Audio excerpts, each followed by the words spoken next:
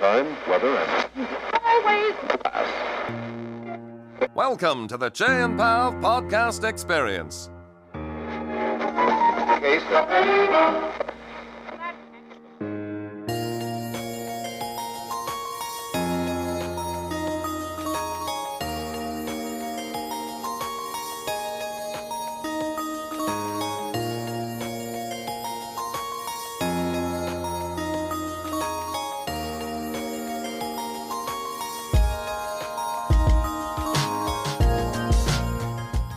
You're listening to the Staff Room Podcast with Jay and Pav. We talk casually yet poignantly about the most relevant topics in teaching today. So come on and chat with us because we love to engage in great conversation.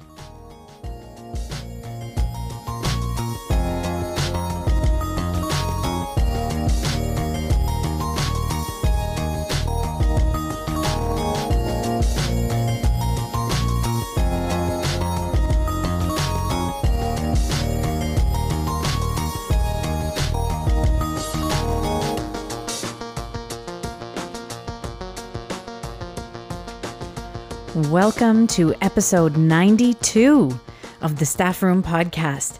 Our conversation today is a little bit more reflective in nature as we look back to see if we've been able to bridge any equity or tequity gaps in our school communities over the past year and a half. This past year has proven to be one of the most challenging in our teaching careers, but we've also been provided with a unique opportunity to bridge some gaps that may have existed in terms of access and use of technology. It's going to be a great conversation, so let's dive right into it. My name is Pav Wander, and I'm half of the dynamic duo known as Che and Pav. I'm sure you must be wondering about the other half. Well, he's right here. I'll let him tell you who he is. Staff Room Podcast. Let's roll out. Transformers. Oh, was it? I just meant we should get started. That's my youth And right there. Your youth. My youth. And I am Che the Hurricane. Cheney, and I am exactly 50%. It's a good one. I almost had it. I'm 50%. Okay, I'm 32%. If you're just using, productivity as a gauge of percentage, 32% of the Staff Room Podcast. And I always love when you put that pressure right from the get. It's going to be a great conversation. It's going to be a great conversation, Jay. I'm setting the tone right here. We only find out afterwards if it was a great conversation. No. This is called having a positive outlook. Sounds toxic. Pav, it's been a really busy week of recordings. Yes, it has. And one's going to lead into our anecdote, but we're behind the scenes with Voice Ed Radio and the Anti-Racist Anti-Racist Educator Reads book club. Yes. With Kalinda Klein. That's right. And a really powerful conversation. And you know what? Despite being live on the drive and the Staff Room Podcast and being guests, there's actually nothing more stressful than being behind the scenes trying to make sure. And it's not that you're making sure, you feel such a burden of responsibility of making sure you're able to do this for other people because you don't want them to have that bad experience. We've had experiences where our own tech fails, but somehow you feel like you're just letting yourself down, or you can just be frustrated with yourself, but you carry so much more emotional burden. It was sweaty. Yeah. But you know what? Everything was great. The conversation was very, very rich. So yes, it has been a very busy week of recordings. Please check that out if you haven't had the opportunity to. So it has been busy, and we've got a lot going on. We're wrapping up our school year. We've still got 2 more days of school, Monday and Tuesday, to wrap up the school year. And it gave us a real opportunity to spend a little bit of time reflecting on not just this past school year, but this entire time that we have been teaching through the pandemic, ever since it began in in March of last year, so March of 2020. So it's now June of 2021. We've got a whole year and a little bit to reflect on in terms of how things have gone. And I think that something that has come up in the past year is this conversation about this is a real opportunity for us to bridge some equity gaps, or a lot of people have said tequity gaps, in order to catch up certain communities or students that have been marginalized, maybe didn't have great access to technology. This has really been an opportunity for us to be able to do that. And this comment right here, or this idea, gave us real pause to reflect, a real opportunity to think back and say, well, did that actually happen? And if so, how? And if not, well, what happened and what's going on? So I think that this is the conversation that we really want to get into today. And I know you've got a great anecdote to get us started, Che, with this conversation. I had one, but I didn't give it away. What are you talking about? No, but I got a short-term attention span, and now that you got right into the content, I don't know if I emotionally have it in me to do an animated anecdote to get us started. Aw, Che. I'm just leveraging. I'm just trying to leverage some sympathy. Okay. I'm going to go into an anecdote. Okay, thanks, Jay. I found it again. That reminds me of kids when they have fights over the soccer balls in the playground. They're upset for like 3 seconds, and they're like, "Oh, want to go play soccer?" Yeah. So we were on the Mentoree, which is Noah Daniel hosting, and we were on with Bashiva, Sarah, and Tamara. And the conversation was on disruption. And right. Are we a disruptor? Or what are we seeing in terms of disruption? And the mic was going around to sort of some of those final statements. And, it was a really great conversation. So many great insights from people in different components of the educational realm. And we got to the final component, and we were talking. And I think the comment came out, I hope we don't return to normal, or people don't return to old ways. And that always gets me a little fired up. Because I'm always thinking, please find me a row of teachers that are saying, I can't wait to go back to the way things used to be 18 months ago. I don't know if there's actually any teachers out there that do that, but it's certainly in the educational realm. It's a great talking point. It's an easy talking point. Oh, let's hope people don't. No. Hold on. Wait, people, are you throwing teachers under the bus here, implying the teachers should go back here? You show me a group of active practitioners that say this. Now I'm listening a little bit further. But if it's just people generally in the educational realm that are throwing I hope teachers don't go back, and I wouldn't say I wasn't offended, but this is one of those little phrases I can't stand, because it's one of those phrases that in the mastery framework, is that actually true?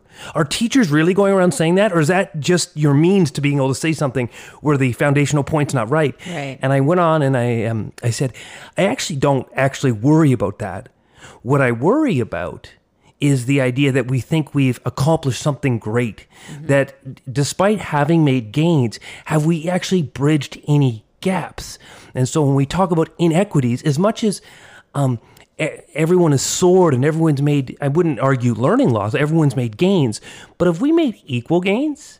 Or has the upper echelon continued to make even more accelerated gains? So despite making gains, it's sort of the communities that haven't had as rich of access, don't have as much technology, and we know that usually focuses on social economic needs, and which also ultimately comes down to racialized communities. And so despite the gains, have we gained? Have we picked up anything? And so my comment was, I actually hope when we come out of this, we don't think that we've done the work. We don't just pat ourselves on the back and think we've bridged any gaps. I said, I'm willing to bet, and it's too early to have tons of empirical data. I said, I'm willing to bet there's actually a greater gap. Right. And it just led to a lot more great conversation. And then you and I said, this is our topic this week. Remember when we said we were going to go on summer vacation? We got nothing left to talk about. We have nothing to talk about. And now we're like 9 minutes in. I'm fired up. I'm fired up. You know what it is? I mean, we go back and we reflect at the end of every school year. Every school year we go back and we say to ourselves, okay, well, what was great about this year? What things, worked really well? What things did we find that we really needed to build upon? Where were some of our pitfalls, the downfalls of this past year? And this year, yes, we still do the same thing, but now we have this added factor to have into our play of thinking about. And this idea of, did we bridge any gaps? Yes, we purchased a lot of technological devices in our schools. And we were really able to go from, like a 6-to-1 student to Chromebook ratio to a 1-to-1 ratio. And we really tried our hardest to make sure that every student had access to a device. And so we might think that we have made great gains in that arena. But, it really had us thinking. We might feel as though we have closed some of these gaps with students acquiring the technology that we've needed. But this ability to gather all of these technological resources that we might think are a little bit basic, like those basic needs of being able to access the education that we've been having in the past year and a half, has really stripped in many schools that technology budget. Like, it has really taken away from what schools have had access to in terms of money, whereas there have been a lot of schools that didn't need to spend any of that budget because they were already 1-to-1. And so now they're left with this increase, this surplus of budget, of technology budget, that they can then go on and purchase more and more, or, something that's very different or more STEM related, or, we're talking about all kinds of other software, other tech access that now we are going to have to continue to catch up on. PD. Advanced PD for teachers, more experiences. Pav, your school, even more than mine, has been ensuring that every student has a Chromebook, and that comes at a massive cost. And the second they go out in our communities, we don't put pressure to get them back. In fact, we almost, without advocating to keep them, it reminds me slightly like of my library, my class library. And if a book goes missing, if it's in the home of a student, they're going to read that book, then I'm not worried about it. I'm just going to replace the book. Yeah. And I think our Chromebooks is the same vein.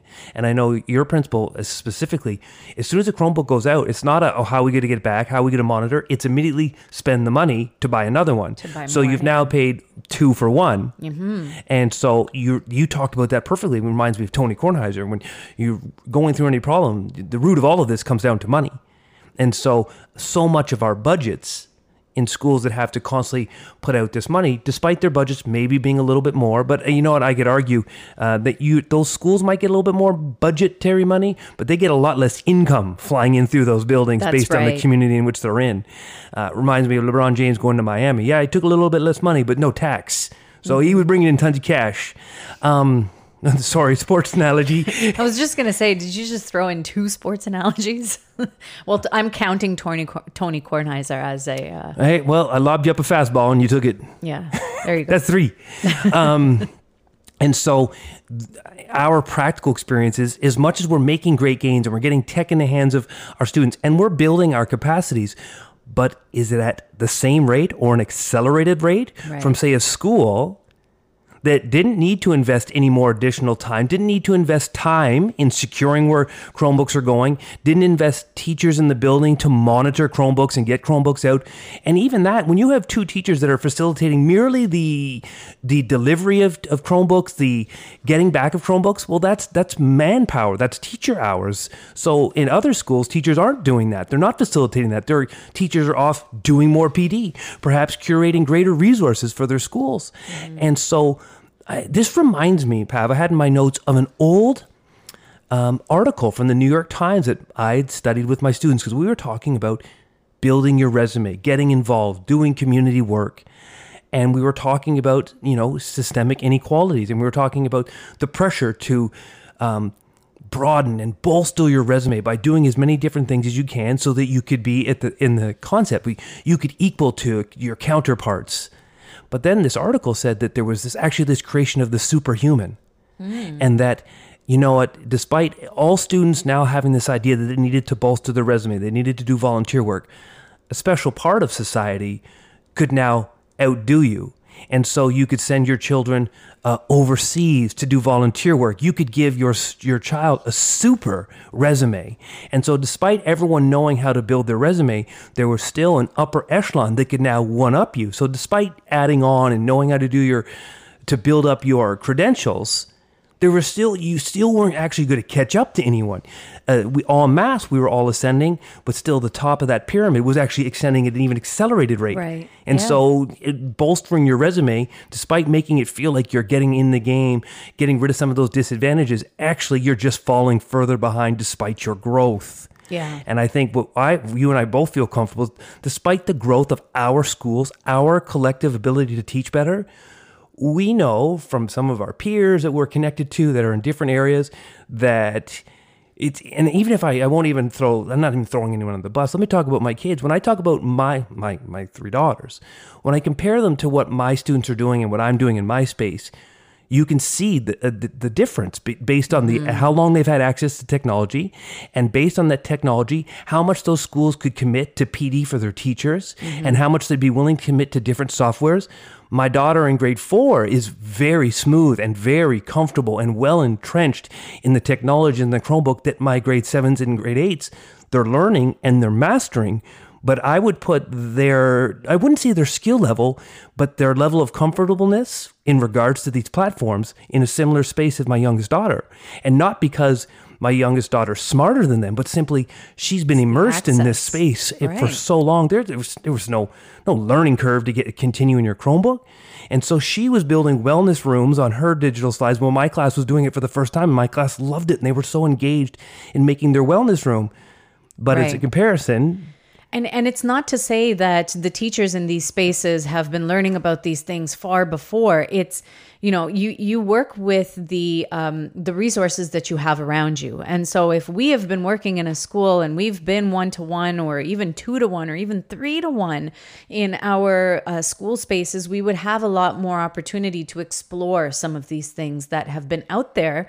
But the need hadn't been there until now. And so it does feel like we are catching up. And actually, something that's very related to what you were talking about, Chase, something that I read in a fantastic article that was called Ontario's Plan for Education Hurts the Most Marginalized Students. And we can link all of these articles in the show notes as well. And something that I learned in this was that very early on, it was determined that there was going to be an average of 3 months loss of skills and knowledge. And I know we've had a very lengthy conversation about learning loss and is it a thing and is it real? Let's pretend we haven't had that conversation and that learning loss is a potentially real thing. I mean, it is something that there are people that are doing research on, and they have determined that there is going to be this average of 3 months of loss. This data reflects loss in comparison to accumulated data before. So it's not so much that it's arguing it's a loss. It's arguing that it's not where it's been traditionally. That's right. Yeah. So based on the curriculum that should be taught, there's an average of a 3-month loss of skills and knowledge that has occurred during the pandemic. And this information came out relatively early during the pandemic. And so what we saw happening all across North America, all across the world, I would say, are these learning pods that were popping up all over the place, where you have parents who are paying a certain amount of money. And some of the research that I found was something along the lines of, oh my gosh, I lost the fact, but it was about $70 an hour or something for these small learning pods that were consisting of about 3 to 5 students. And it was like private tutoring for students as their homeschooling program during the pandemic. So you could be learning at home all of these things that you were potentially going to be losing. And so now you have parents who are able to pay this top dollar for private tutoring at a very small ratio, these learning pods that were happening all throughout the pandemic, because there was this access. There was monetary access, and then there was also access to the knowledge that there was going to be this so-called 3-month learning loss that all of a sudden we're too afraid to have in existence. We are too afraid to have that 3 months of loss. We cannot let our children fall behind 3 months potentially, right? And we didn't know that this was, actually going to be happening or not, but we couldn't take that risk. And so now we're putting money into these private learning pods in order to so-called catch up or keep up with the curriculum, so that we don't fall behind. And so of course that gap also begins to extend further and further and further. So I don't know, just to keep it to the point that we're trying to make, is that we don't know that there has been any sort of bridging of a gap. In fact, we think that gap has been exponentially growing larger and larger and larger. So it's very interesting to take a look at some of this data to see how it's growing and in the many different ways. You're right, Pav. It's very early. So a lot of our observations, that's why it's a reflective episode. It's a thought. Mm-hmm. But it's also based on some stuff we've been reading as well. And I found some stuff that came up, or I thought about it as you were commenting on that, on this idea of how much advantage you have at home during this crisis learning and then remote learning. Mm-hmm. And I found an article that talked about sort of this philosophy on who has the ability to bridge gaps. And this notion of, I know we're Ontario, so we don't have the same philosophy, but it always trickles down a little bit. This idea of no child left behind. Mm-hmm. And philosophically, what it is perpetuating is that the system, the school, the teacher, the technology can bridge the gap. With the right tools, with the right access, that we can eliminate the gap.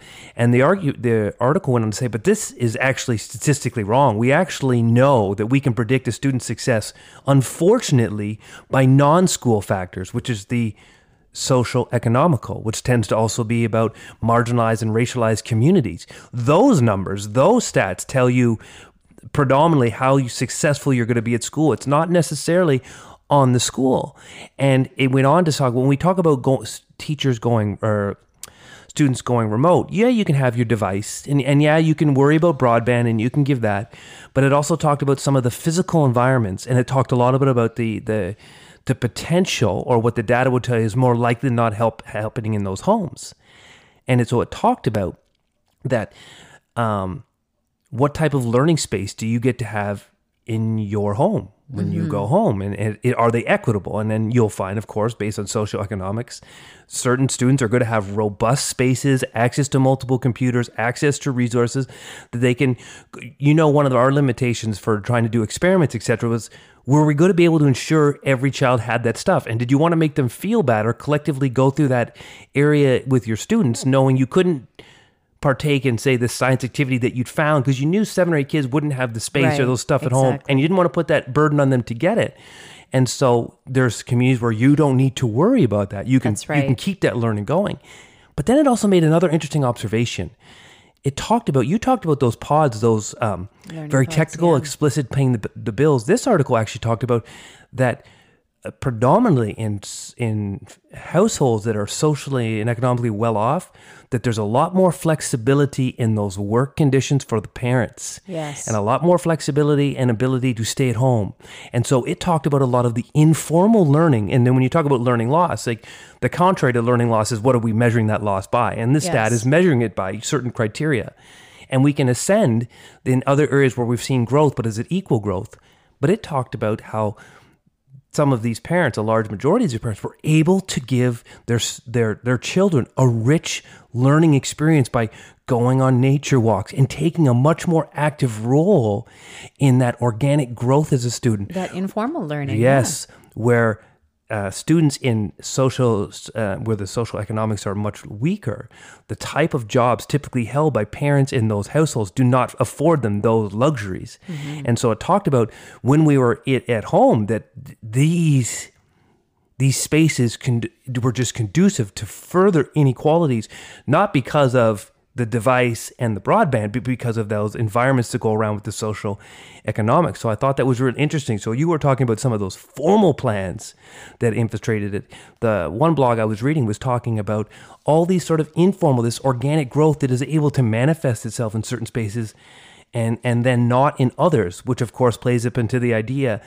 that in this virtual space, we actually haven't bridged any gaps.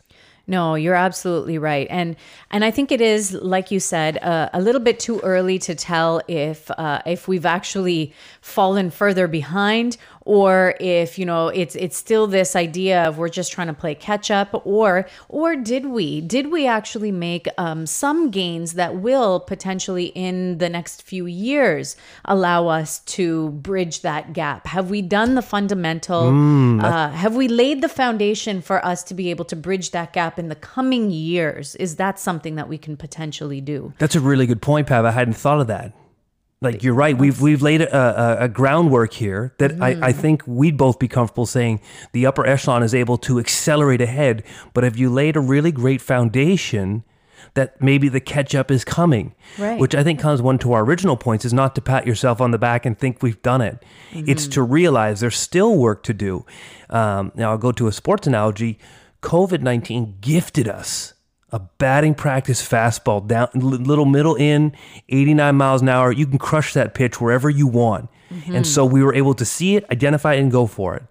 But now that we go back into our building, and if we falsely think we've solved anything, we're less likely to look. Right. We'll get a little stoic, a little static. But then even when we go back, that you're not getting that batting practice fastball. No. You're getting a 94 mile per hour slider that's cutting hard at the last second. Yeah. And you're swinging at something where maybe you don't know where it is. There's going to be a lot more concerted effort. And so, which came back to that mentoree comment. I don't think it's about teachers going back to new ways. I think it's about teachers thinking that maybe we have collectively feel we've done great work, which we have done great work. This isn't about someone not doing their job. This is about all of us collectively doing our job and doing great work, students, teachers, admin. But yet, even with that, those systemic inequalities allow certain peoples to ascend even further. I think I understood your sports analogy this time, and I have to say, that's the gym guy in me. I'm tired of this teacher talk. Let's make this accessible for me. That's right. But we will have to be much more intentional with this knowledge now, knowing that we are on the way, but we can't drop the ball right now. We can't say, you know what, we've done the work and we're good to go now, because when we get back into the schools in September, there's going to be a lot of onus on administration, on the teachers to pick up everything the way that it was, at a certain point. And there's going to be all kinds of things that are hitting at one point, at the same point. So it's going to be, you know what, we've done all of this work. The students all know what they're doing. So let's just continue the way that we were doing things before, and then potentially lose those gains that we made in this last year and a half. Or we continue going and we just lose everybody at the same time. So you're right. Absolutely. We are going to have to be far more intentional with what we do now going forward in the next couple of years. Do we just, say, oh, well, that was a heck of a year. Let's forget all about it and move on with our lives? Or are we going to say this was really an opportunity for us to reflect and look at all that we have gained in this time and do something with that? So that's a great thought. Thank you, Che. And sorry, we're going to add something? I know it's just about commercial time because, for the summer, we want to cut this down. I found this great set of data that talked about, and I feel like I want to bring this up because it's just slightly extension further here. And it talked about the initial movement to crisis learning, right? And everyone had to try to find new ways. And yes, some students in some schools were more apt at it. And then we sort of had that summer break and we came back with remote learning. Mm-hmm. And so you and I have always articulated, there's a difference. We had the summer to prepare. We were able to sort of build some ideas, what we were going to do. But here comes an idea, is that do you still feel that the face-to-face learning experience is more valuable than the completely virtual one? I feel now that as I've built a vast array of new skills and new pedagogies virtually, I still feel they're best executed for me when I go back into the classroom. Right. Yeah. And so this article this was the leverage point, and it brought some data, and it talked about what type of schools went back to face-to-face. What schools did not go back face-to-face? They remained remote. And it held on to the idea that the face-to-face experience was a better learning environment. And with all these new gains with remotely, when you went back into the school, your learning was enriched. So if you don't believe in that, then the data doesn't mean as much to you. But it highlighted that schools and districts that were going back were high-end social, economic, predominantly white, and disproportionately marginalized and racialized communities were being left to remain remote. Yep. And so it was arguing that as schools have shifted back, you start to look at the data of what schools and what districts were able to go back into school, and was it disproportionate, right? You talk about Desmond Cole. When you see disproportionate data, we have a systemic problem. And it highlighted that districts and communities that were marginalized and racialized, they were not going back at quite the same rate. And if you could buy into the idea that this remote learning, which we already has been indicated isn't totally equitable, and it's certainly unequitable for our marginalized community, well, if they're predominantly the ones that are staying in this type of learning, and we already know it's not as beneficial for them, think of how accelerated it gets for your upper echelon white community that's able to go back into school and continue to ascend. And so it had some really great charts on... I don't know if this is the same article that you read, but I have some, I had actually highlighted a few things as well. If I could just read this little blurb from this article. It's not the same article. So I'm looking over your shoulder, and mine was not an Ontario-based one. Because I know in Ontario, there hasn't been that flexibility. There's been slight variations on who goes and who doesn't. But the data that was in this article supports everything that you actually said. It says data analysis by the Globe and Mail of 4 school boards in Ontario, Peel District, Toronto District, York Region, and Hamilton Wentworth revealed that in-class learning rates were the lowest in schools located in the most racialized communities. The numbers were particularly stark in Brampton, where just 56% of elementary school students returned to classrooms, substantially less than the 83% of returning students in Hamilton. So it's definitely something to consider. There's data that is supporting that students are definitely going back at higher rates in higher social economic areas, and those that cannot afford to do so are staying home to be virtual learning, and then that is actually making a huge difference. There's 2 components there. It's districts' ability to send everyone back, right, and then it's also communities' willingness to go back. Because you and I both know that my school is functioning at like 25% in person. It's like 200 kids of 650. Exactly. That's very interesting. Lots of craziness here. This is like lots of stuff happening. We're supposed to be dialing it down for the summer. We should be, but for some reason we're amping it up. So I think this is a great time for us to take a little bit of a break to collect our thoughts and bring down the adrenaline rush from this conversation here. Sort of like a seventh inning stretch. It's gotten seventh inning stretch. Take me out to the ball game. Take me out to the crowd. Buy me some peanuts and a commercial break. I certainly want you to come back. So for our commercial, we talk about The Drive with Che and Pav on Voicehead Radio or cheandpav.com/radio. And as we talk about dialing it down for the summer, is because we are dialing The Drive right up. We are back to our original morning time slot. So if you're on the way to the cottage, out on your fishing boat, need some background music, The Drive is pumping 9 a.m. to 10:30 on Friday morning starting July 2nd. But if you love that Sunday night time, that really quiet, intimate time by the barbecue, by the fire, we still get replayed at that time. And so The Drive is live starting Friday morning on July 2nd. This episode is also brought to you by our blog series. And if any of our content pushes you to push us, or to draw us into a new path, a new line of thinking, please write a blog to complement the content. Our content is not the gatekeeper content. It's just 2 active practitioners' take on a situation. And we only share the experiences which we have. And we know even in teaching, there is a variety of different experiences based on who you are and where you are and what you're teaching. And then also, please enjoy our summer series of podcasts coming out, a series of great interviews with great inspirational educators. We had Jason Toe just recently, we got Tom Schimmer coming up, and we got a few other wonderful surprises laid in for our summer series. So please, check that all out.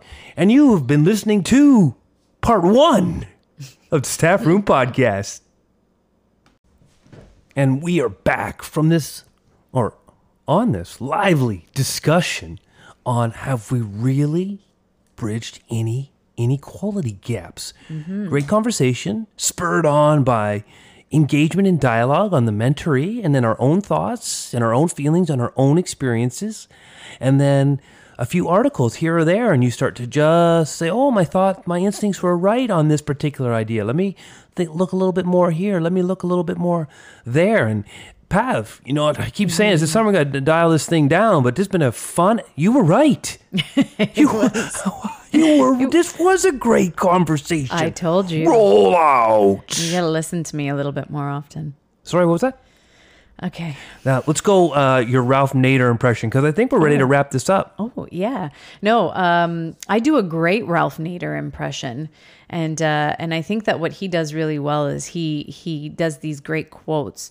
So I'm going to try to do the same thing. And I quote, over the past year, the COVID-19 pandemic has undeniably illuminated and amplified inequalities within an education system that already underserves and poses challenges for students from low-income, racialized families, and or students with disabilities. The current crisis presents an opportunity to completely reimagine education and schooling so that it values the interests and needs of all communities based on their lived experiences. And that is a quote from Rishika Wadhera, and she just wrote this great article called Ontario's Plan for Education Hurts the Most Marginalized Students, which was just released, I believe, yesterday. So really timely, really great to take a look at, and we will post this article in the show notes. End quote. Thank you for completing my impression of Ralph Nader. This has been a good conversation because it's been good reflection for us, Pav, because you know what? I do believe teachers and students, they haven't suffered from learning loss. I do believe there's been exponential growth. But when you stop and you think, and we start to think about our communities, I always think about, especially last year when we went into crisis learning. And because our school hadn't been tech rich, that also meant teachers hadn't been tech savvy with professional development, and Min hadn't funneled PD down.